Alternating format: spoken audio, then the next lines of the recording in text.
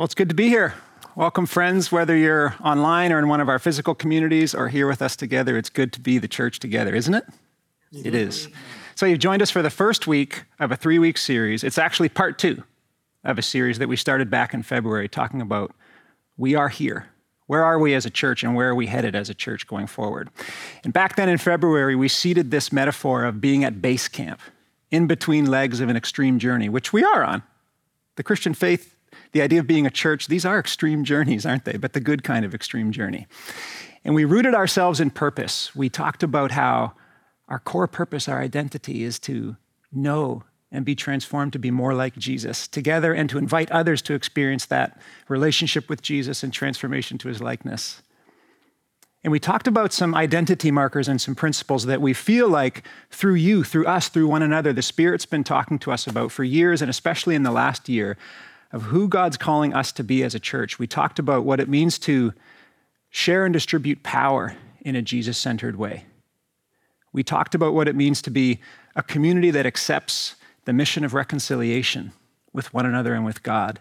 We talked about being Holy Spirit-led and what it looks like for the Spirit to be embraced and set loose in our community. And we talked about what it means to orient ourselves as a centered set community, discipling one another towards Jesus, facing him and walking towards him, and those being the markers of membership inside of our church community. And all that is still true. But now we want to stand up from base camp and say, where do we go from here? And we're ready to climb the mountain, right? Up and to the right, yes. Or maybe not. Maybe not so fast. So I'd love to invite us to consider the possibility that we may not be able to get to where we want to head from where we are today. And remember, our journey isn't just a spatial and a temporal journey. As we just remembered, our journey is one of transformation, knowing and becoming more like Jesus. And is it possible that we can't necessarily get to where we need to go from exactly where we are today? So if I throw the word death out to you, how does that make you feel?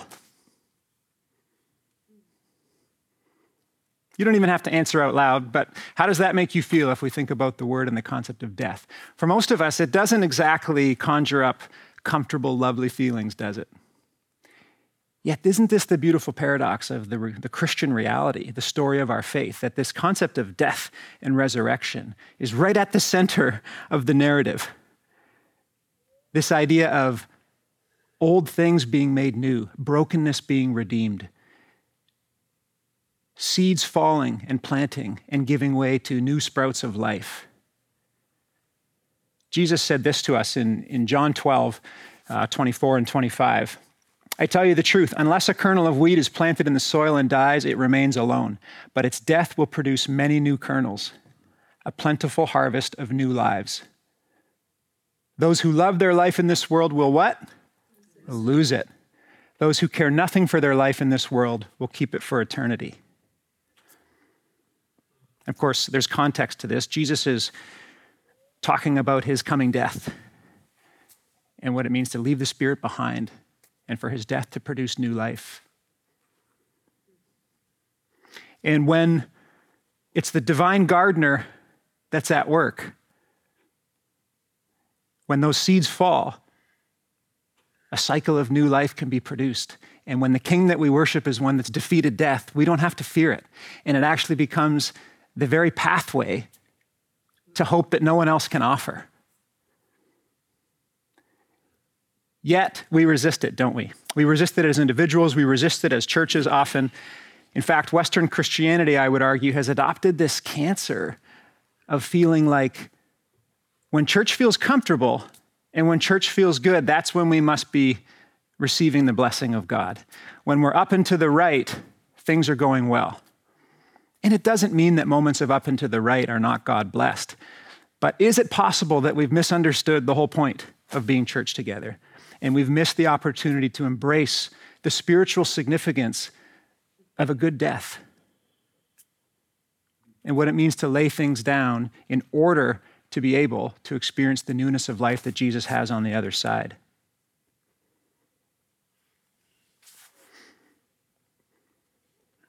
We've been through a lot as a church.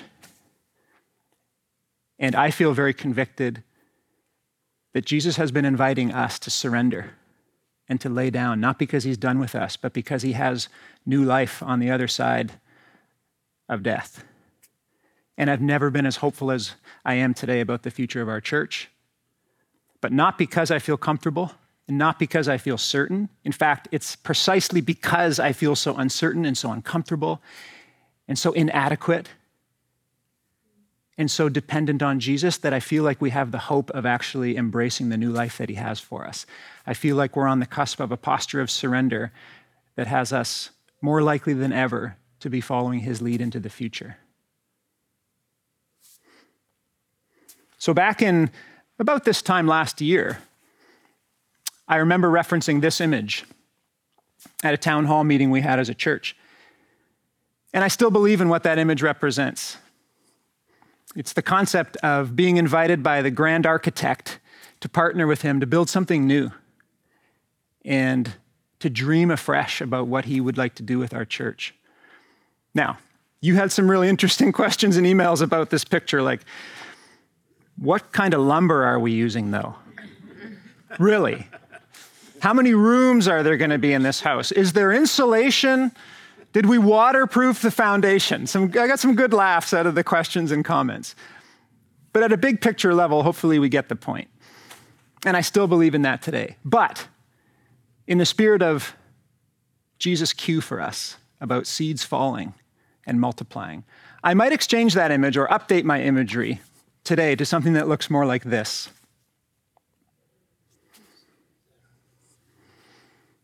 Just think for a minute about what that conjures up for you.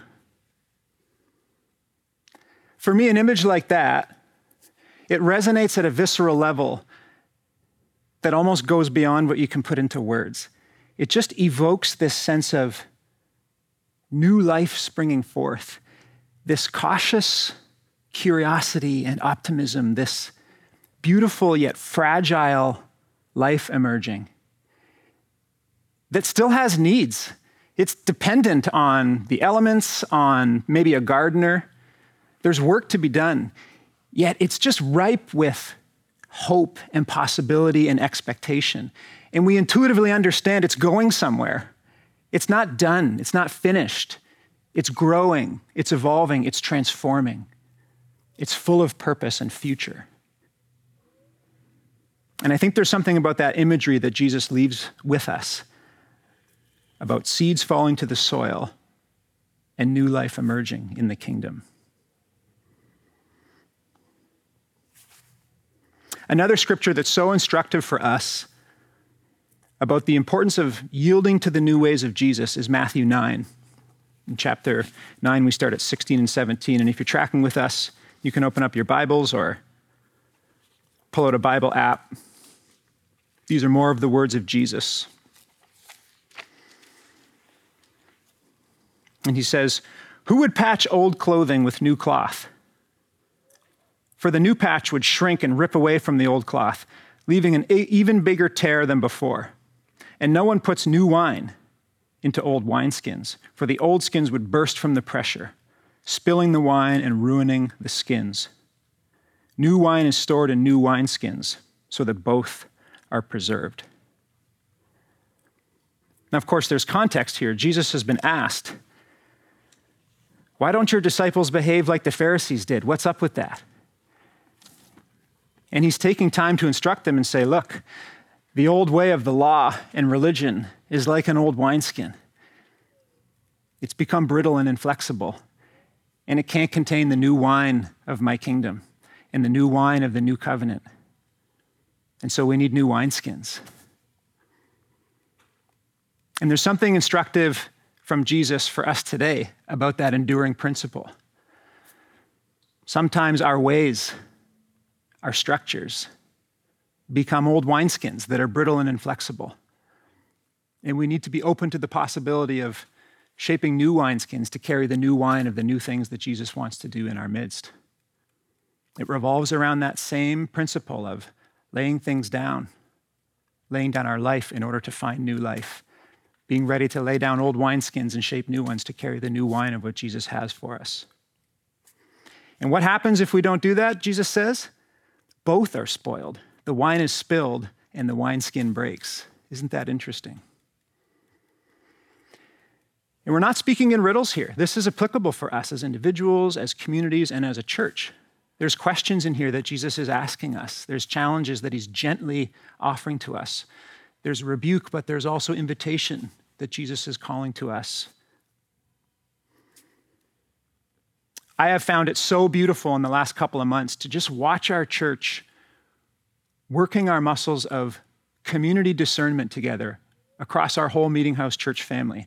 Imperfectly, and as we stumble, but people coming together and getting engaged and asking the question of God and of one another. What are we being called to? What are we being asked to surrender, and what are we being called to commit to moving forward?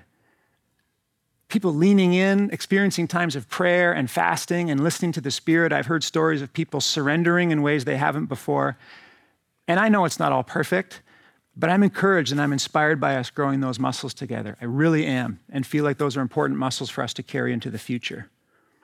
And as we've done that, and as we interpret things like the concept of new wineskins, what I'm hearing from us together as a community is becoming real about the fact that we just no longer are the church that we were before. And that's okay. It's okay to grieve and to experience loss, but there's hope on the other side of laying things down because our King has defeated death. I'm hearing us lay down the concept of being a megachurch and just acknowledging that that's not who we are anymore. And that the sooner we lay down who we've been and recognize that, the sooner we can embrace the new life that Jesus has on the other side, because he's not done with us yet. And whatever words you want to use, what it seems like he's been saying to us is he's inviting us to assemble ourselves in a way where being embedded in our local communities to disciple one another and bring the message and love and life of Jesus like light into the darkness, like salt, like yeast in the dough, is what he's calling us to next. And we're starting together to catch a vision for what it could look like for us to become a network of local churches that are incarnational and embedded in our communities and on mission to live out the gospel, empowered to do that in our local contexts, but united together to share resources and encouragement and equipping, reminding ourselves that we're stronger together than we are alone.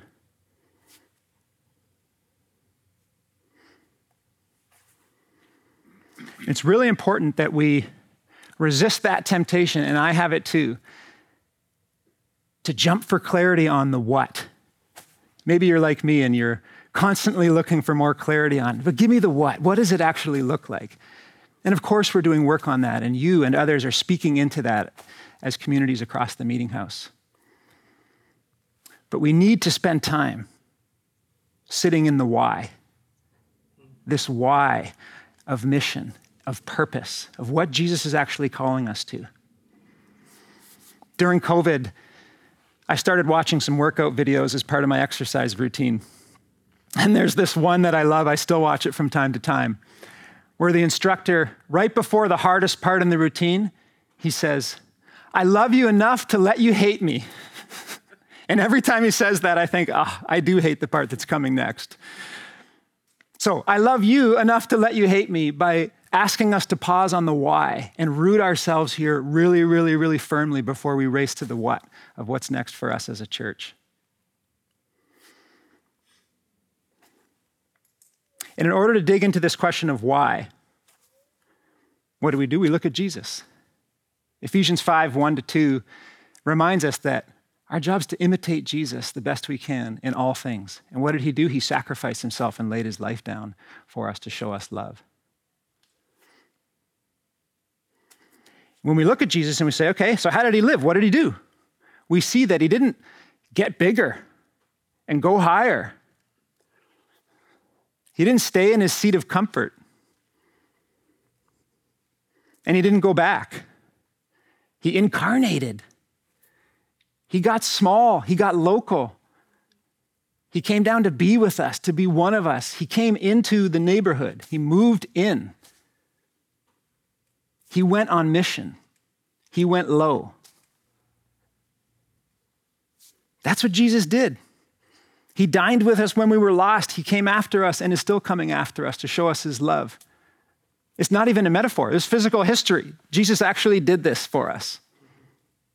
And in so doing, he set a model for us, and he gave us our why. And why did he do this?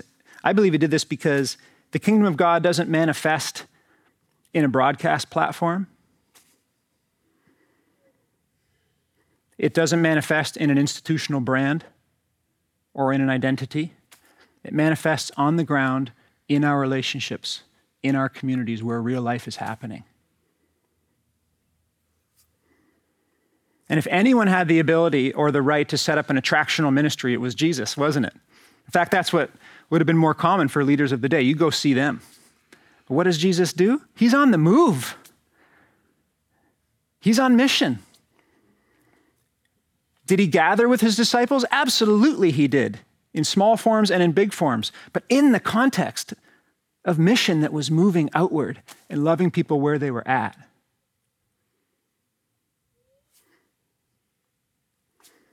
So being like Jesus and Jesus-centered doesn't mean that our transformation process is just an insular one. When we become more like Jesus, we find that passion for being incarnated and moving out on mission into our communities light up within us, just like it did for Jesus. So when we think about our future, when we think about even the concept of becoming a network of local Jesus-centered churches, if what lights us up about that is more ability to make decisions locally and financial transparency, I'm the first one to say things like that are good and important. But are we seeing that those aren't enough of a why to hang our hat on? Those are important aspects of a what that is yet to come. But if people ask us why we're compelled about our future, and our answers are decision-making authority and financial transparency, we need to rest longer in the why. Because the why will endure and the what will change.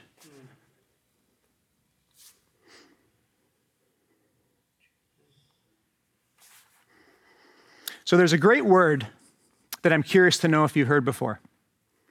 The word is interpathy. So most of us are familiar with sympathy and empathy. And the idea of interpathy goes beyond sympathy and empathy to introduce this concept of actually journeying with one another in real life, entering into our experiences with one another. And as Christians, of course, that takes on even deeper meaning. It gives vivid life to the concept of being the salt of the world, the light of the world, of being the yeast in the dough of the kingdom. And I'd love for us to think for a second whether that represents what our church experience is and has been. And maybe the answer is yes, because I have seen that across our church. And if so, let's celebrate that. And I'd invite you to be a champion of sharing that with others and inspiring them with your church experience. Maybe your answer is no, that hasn't really characterized my church experience. And that's okay, but maybe reflect on that and think about why that is. Do you feel that your church community is growing closer together in discipleship and that you're embedding yourself and incarnating the message of Jesus in the community around you? Are you on mission together with your fellow disciples?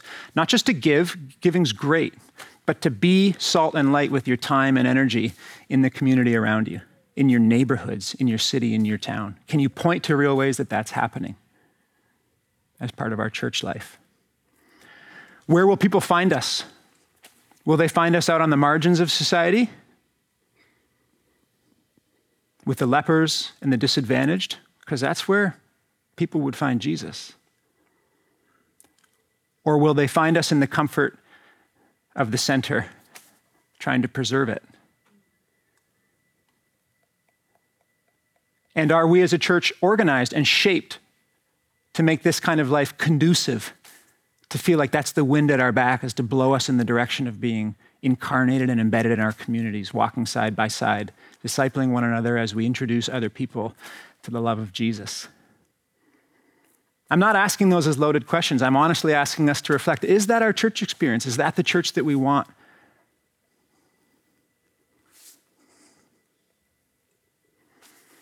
So if we're going to live out anything even close to this kind of revolution as a church, we need to embrace the concept of story. It doesn't mean we all have to be poets and love writing, although some of us do. But whether we identify with that word story or not, we're all living in a macro story and we're all living in our own individual stories. And as we set out towards a future that God has in store for us, we need to tell and see ourselves and one another and everyone in expansive stories that stretch our imagination in ways that it hasn't been stretched before, in ways that give us a fresh and stark encounter with this mind-busting, incarnational, go low, not high reality that Jesus models for us and what that actually looks like. What we don't need is one leader or two leaders just telling us what the vision is and the story is. We need to set conditions where everyone's invited and challenged to dream and to think about what is your story and how do we sew those stories together into the fabric that is our church so that we all feel like we own it and we're in it together. That's harder and more different than it sounds relative to how churches often operate. But what if we embrace that together? What if I embrace that? What if you embrace that? What if we embrace that? What would your story sound like? What would you dream of? Some things I would dream about in our church's story would be, I dream of people asking me and us about our church and who we are, and our response being that first and foremost, we're about Jesus at the center of everything. But we identify physically with our local space and place and community. And that our purpose and our fruit aren't just intellect, but we can point to the fruit of changed lives and changed communities right where we live, right where you live. That we can point to ways we're doing our best to be salt and light, and yeast in the dough, and light in darkness. I dream of a church where our time is spent relationally discipling one another, getting tight as a church family. This paradigm doesn't throw discipleship to the side. It needs discipleship as the lifeblood of the movement, where we're shoulder to shoulder on this journey. I think of a story where when we gather, we do it with purpose. Not because when we gather, it is what church is, but we gather because we've spent the whole week doing what church is, and we need to come together to celebrate what God is doing, to praise him and worship him, to teach and be equipped, because I'm ready to get back out there and be church for another 6 days. That's a story I want to tell about the church that I'm part of. I want to tell a story about our churches being so loving, and not just with our money, but we can point to ways where our time and our energy and our homes and our possessions and our relationships are so invested in our communities that if we fled the scene, they'd be begging us to come back, because the presence of Jesus is so palpable, whether people are following him and committed or not, that they can't live without it. I dream of that. I dream of being part of that church in my local community. I dream of a community that looks centered set, where there's layers of us, a committed core that's shepherding that center. There's people that are compelled and on their way moving in because they feel so invited and welcomed. Even if they don't agree with everything that's happening, they just see this love of Jesus and they can't do anything but want to move toward it. And there's people even further out who we're going to meet on their turf to spread this message that Jesus has of good news and inviting them to join the journey rather than policing a boundary based on a belief set or behavior set.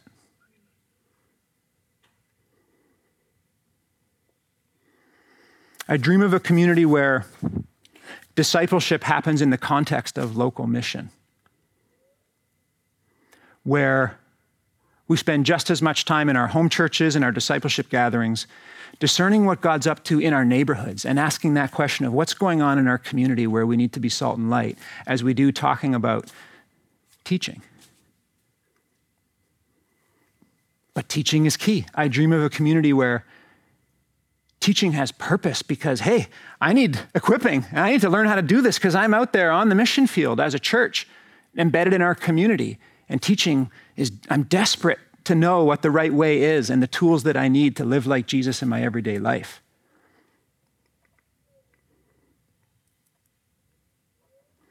I dream of a community where we share power and we share information and people are well represented in decisions we make. Why? Because then we're a church where we feel ownership and we feel engagement and we're deeply involved and invested in this family. Because that produces more growth in all of us, even if it's messier. And I dream of a community where thoughtful experimentation is part of who we are. Where we realize if we're going to reach the spiritually curious people in our lives, it's going to take creativity and it's going to take a mix of brokenness and boldness. But it's going to take saying more yeses than nos. And I'm inspired by that. So this concept of us becoming a network isn't just a structural change. If we're putting our hope in our new structure, we can all just go home. There's got to be a deeper why beneath that. And I want to invite us to consider that this week and over these coming weeks. This summer, we're forming a team of people with representation from all of our communities to start speaking into the concept of a shared covenant or shared commitment that might define the start of who we think God's calling us to be in our next chapter as a church. I'd invite us to be praying about that, to be covering that process in prayer. Next week, we're going to hear about what's exciting, even just one of our pastors, about what this could mean for us locally in our church communities and what it looks like at that level. And the week after that, we'll spend some time processing some questions that we have as a church so that we can help to bring more clarity as we move along this journey together. But for today and this week, I'd invite us all to embrace that challenge of asking God, what are you inviting us to lay down? And where are you inviting me, my home church, my local community, and us as a Meeting House church family to surrender? To make way for the new life that you're offering us. So let me pray. Jesus, I thank you that you modeled for us what it looks like to love. And at the core, at the center of that modeling was your death and resurrection for us. Will you show us ways that you're inviting us and challenging us to participate in laying our lives down so that we can find them? In surrendering to what you have in store for us. We pray this in your name. Amen.